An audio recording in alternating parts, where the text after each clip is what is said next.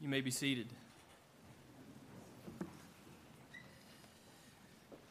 Well, again, good morning to you, or maybe more appropriately, given this country western theme, howdy, y'all. Also, happy Father's Day again to all you dads. Glad your kids got you up this morning. You know, someone asked me when they saw the scene behind me this morning, they said, Camper, do you have the credentials to speak on that country western stage? I think that says it.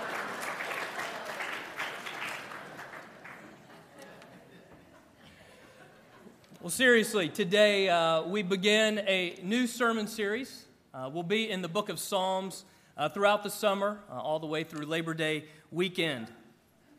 And as we enter into the book of Psalms, it's important to note that the New Testament quotes Psalms more than any other book in the Bible. So clearly, this is a profoundly important book for us to be in.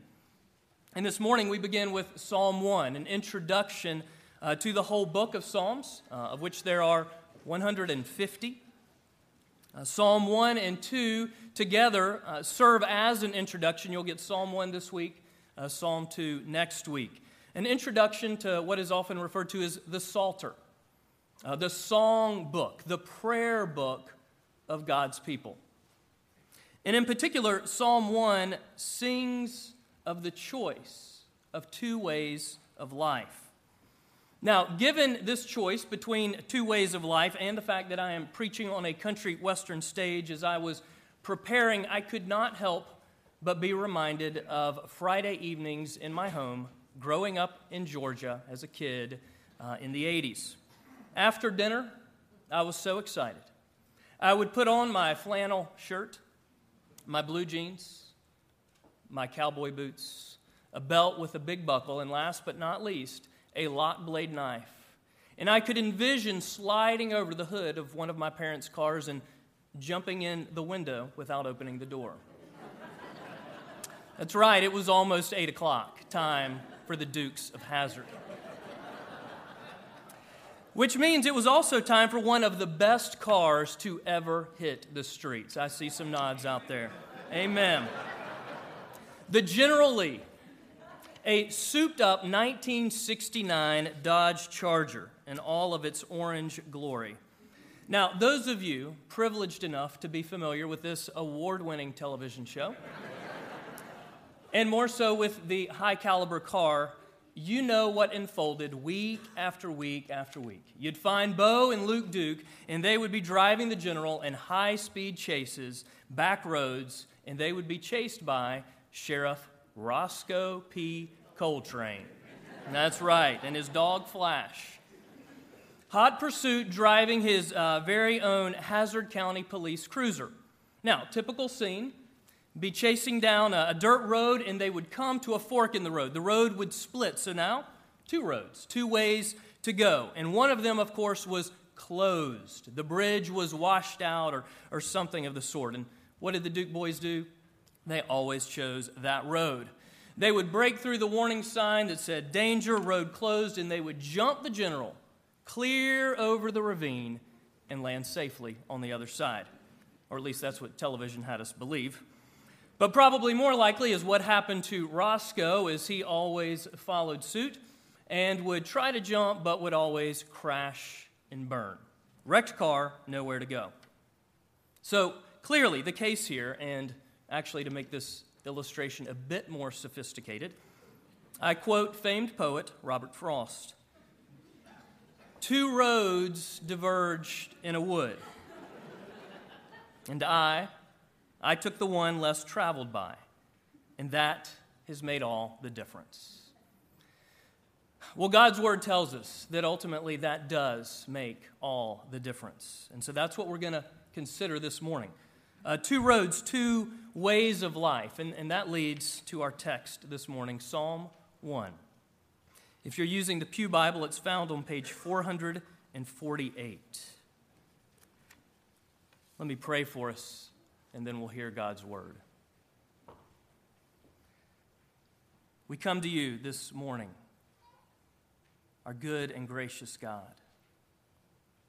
our Heavenly Father, revealed beautifully and perfectly in our Lord Jesus, with our eyes open to see that beauty by the power of your Spirit.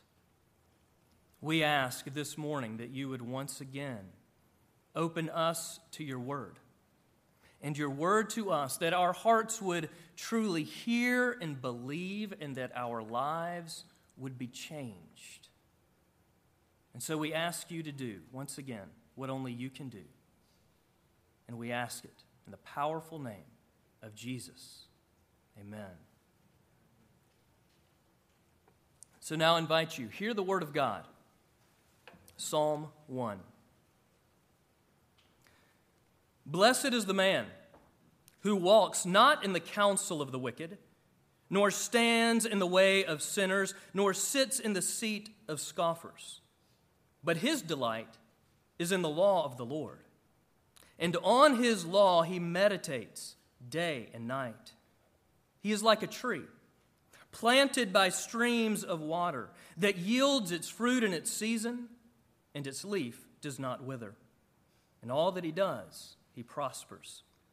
The wicked are not so, but are like chaff that the wind drives away. Therefore, the wicked will not stand in the judgment, nor sinners in the congregation of the righteous. For the Lord knows the way of the righteous, but the way of the wicked will perish. And this is the word of God, given to us for our good and his glory. And so to it we turn. And so today we're going to consider this passage in two parts. We're going to begin with 2 ways to live, and then look at 1 way to delight. 2 ways to live, 1 way to delight. So we'll begin with 2 ways to live. And it's pretty clear, just a first reading of Psalm 1, that there are these 2 ways. There's the way of the wicked and the way of the righteous. Now, put simply, Reformed theologian John Frame states, people not charged with sin are righteous people. Thus, people who are charged with sin are not righteous people. Those charged with sin are wicked. In other words, their sin is still counted against them. Now, it's important to make the distinction. This is not an issue of good people versus bad people. And that's a mistake that we often make in the church. We begin to think that it's about us good people in the church and all the bad people out there. But that's not what is going on here. It's not about the good people and the bad people, but about forgiven people and unforgiven people. About those who trust in Jesus and his finished work on the cross, and those who don't. The psalmist was a believer in the same sense that a Christian is a believer today. You see, the psalmist believed in God's promises and trusted in him alone for salvation. The primary difference is that he and other Old Testament believers looked forward to the promised Redeemer who was to come, while today the Christian looks back to the Redeemer who has already come.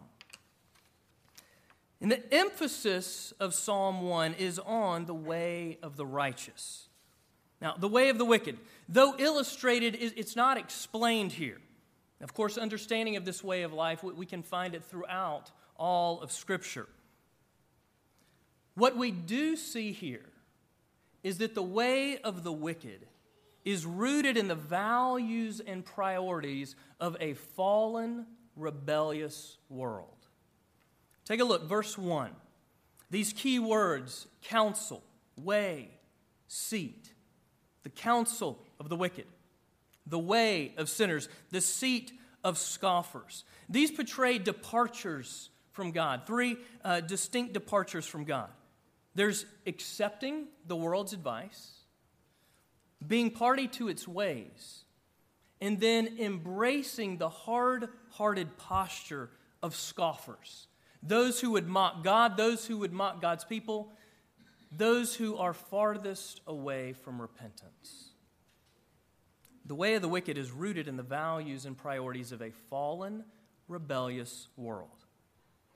And whatever you're rooted in is what colors your life. Think back to elementary school for a moment. How many of you remember the celery in food coloring experiment? Anybody do the celery in food coloring? Okay, it's a participatory moment. A few hands. Okay, I see lots of nods. People don't like to raise their hands in Presbyterian churches. That's okay. But you take the stalks of celery, you put them in the cups of water, and you add various colors of food coloring.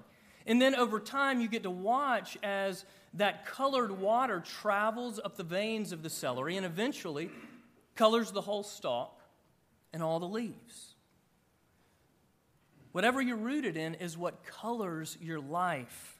And so it matters eternally what is coursing through the veins of your heart. And the way of the wicked is rooted in the poison of sin and death. Without being set free of the way of the wicked will ultimately bring destruction and death. Verse 6. The way of the wicked will perish. In verse 5, the wicked will not stand in the judgment. And why? Why won't they stand? Because they are like chaff. Verse 4.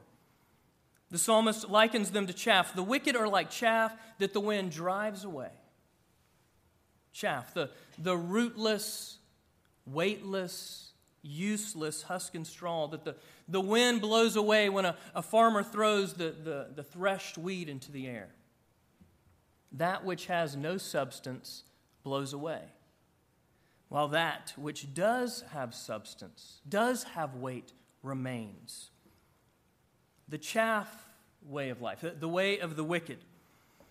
No substance, no meaning, ultimately no hope.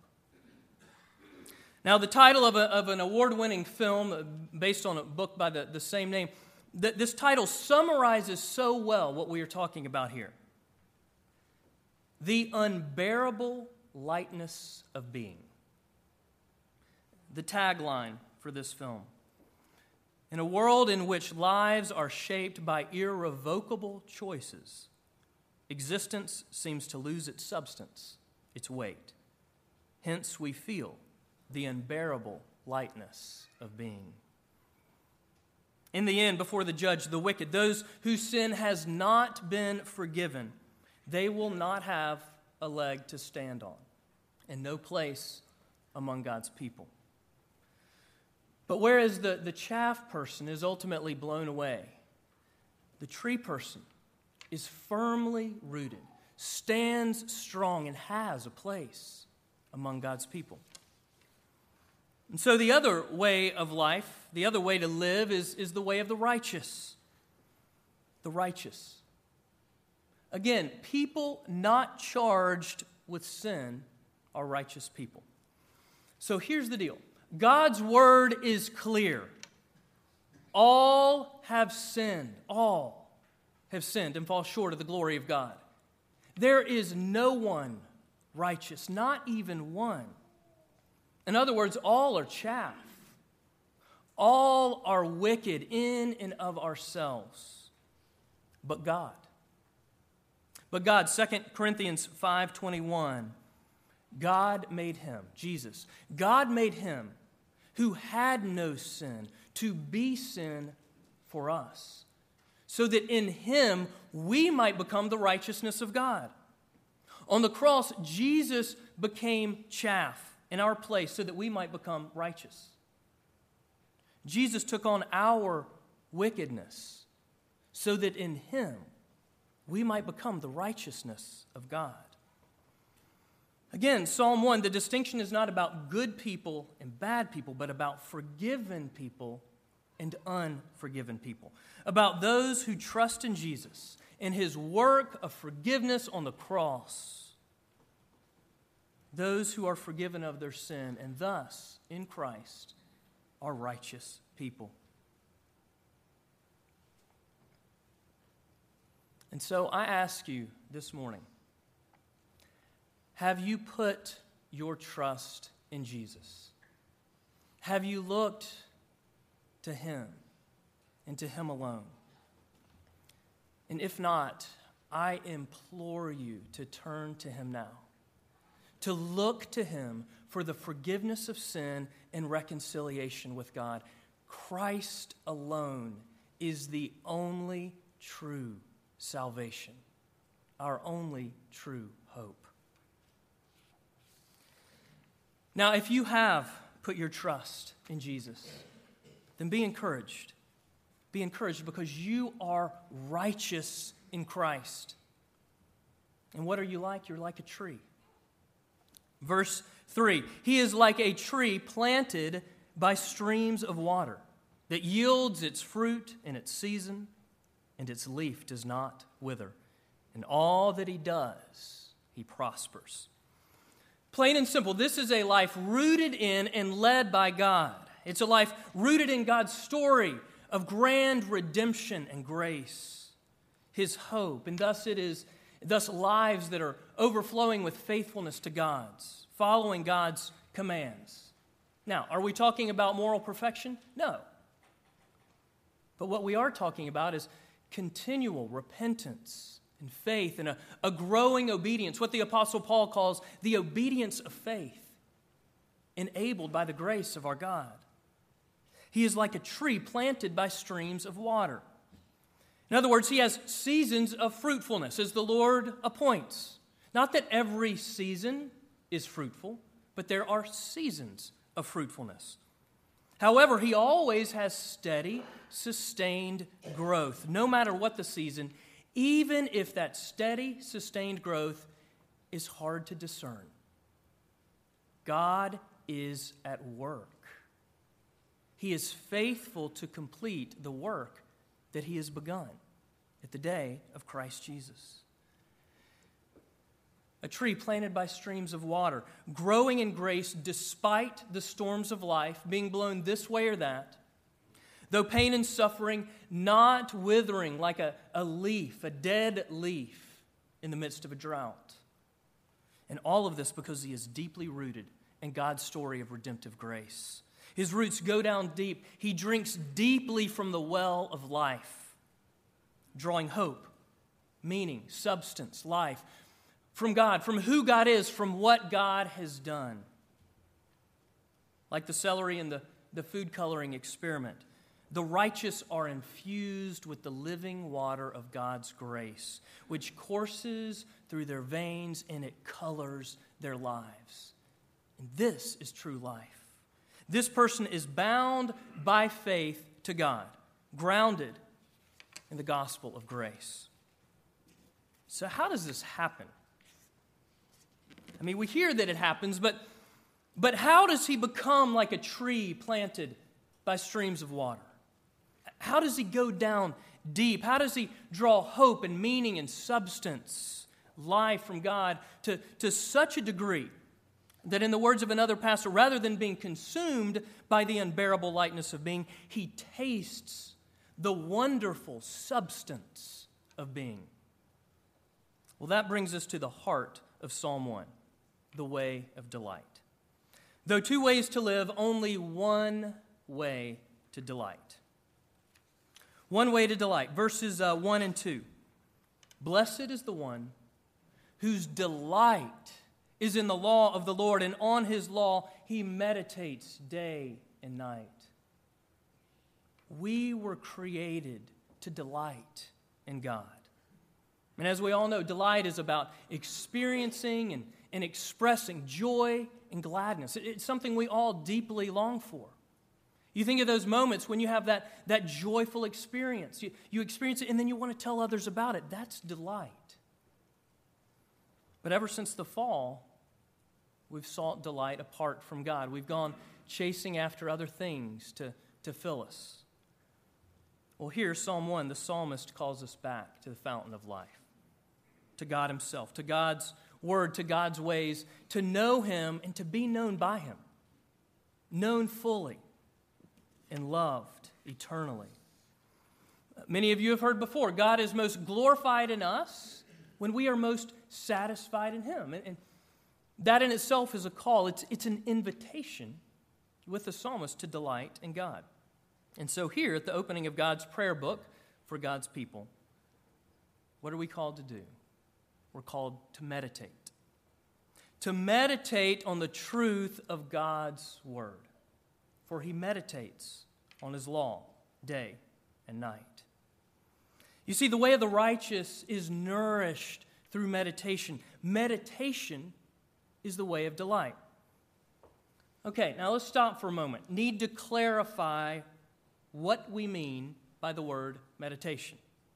I lived in the Pacific Northwest, very new agey city of Vancouver.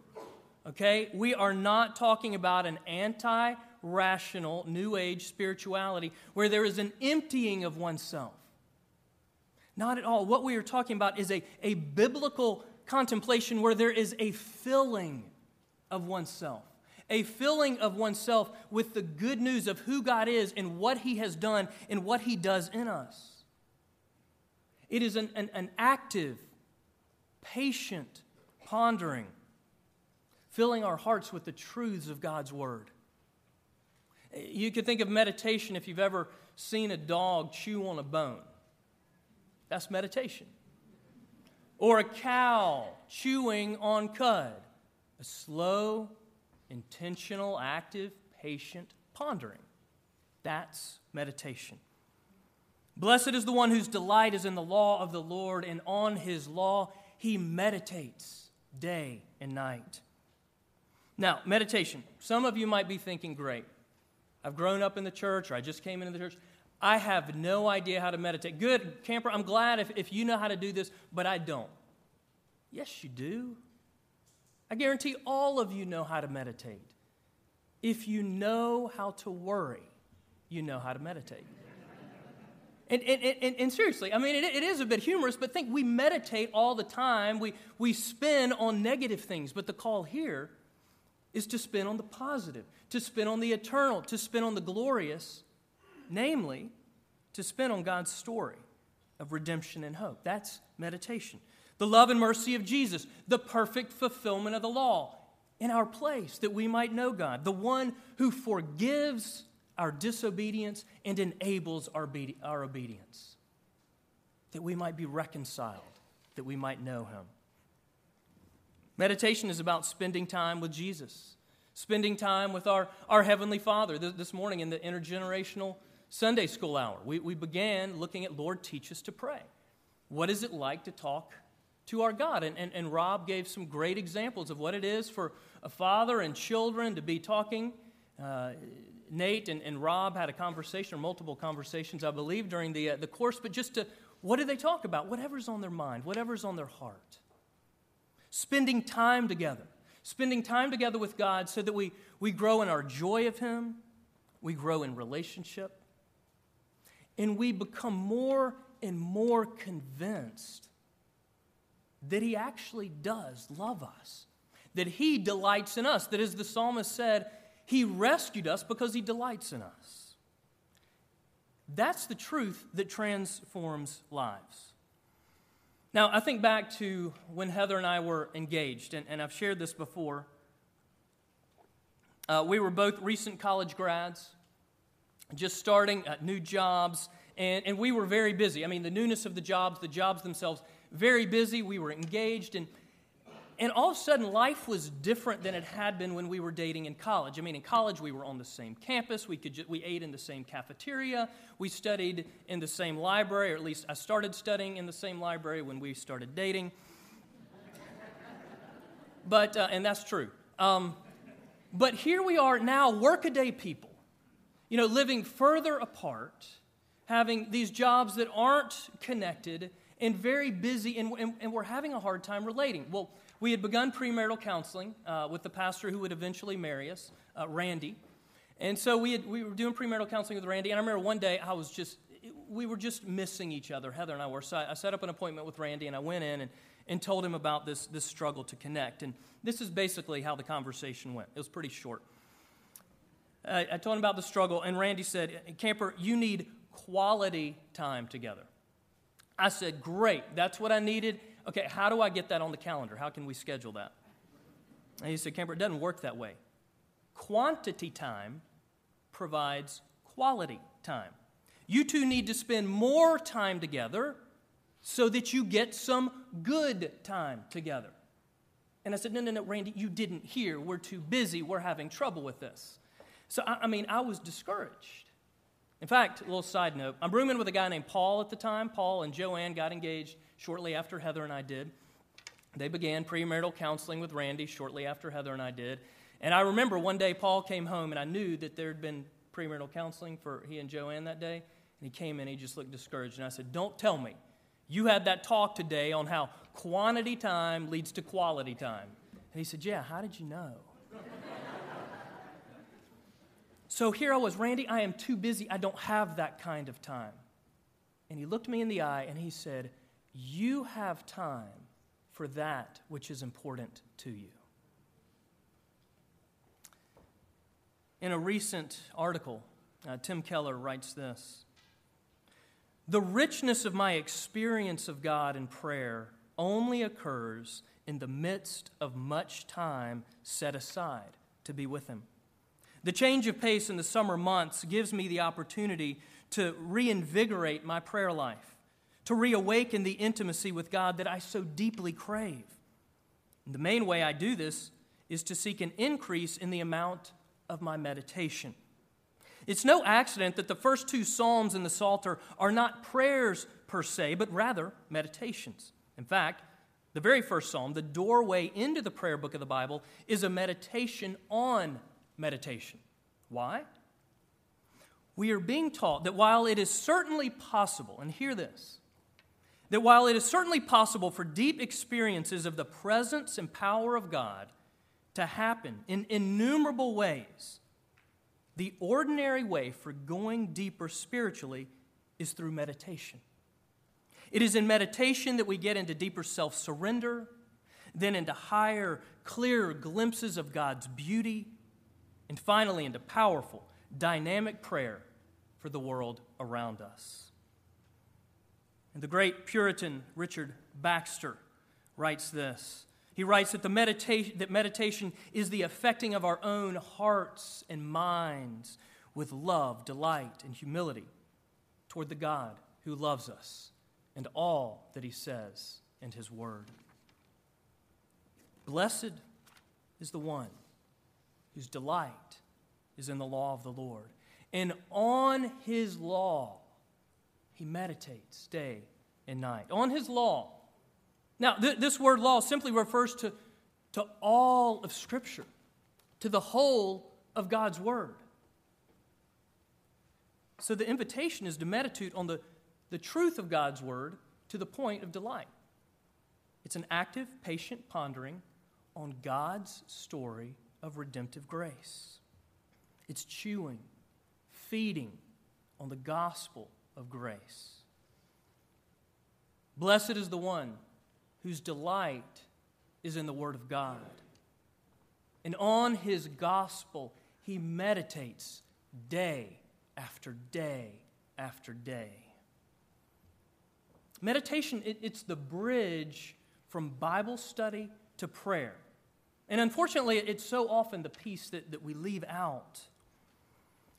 Martin Luther said it this way, that we should warm up the heart through meditation before we pray.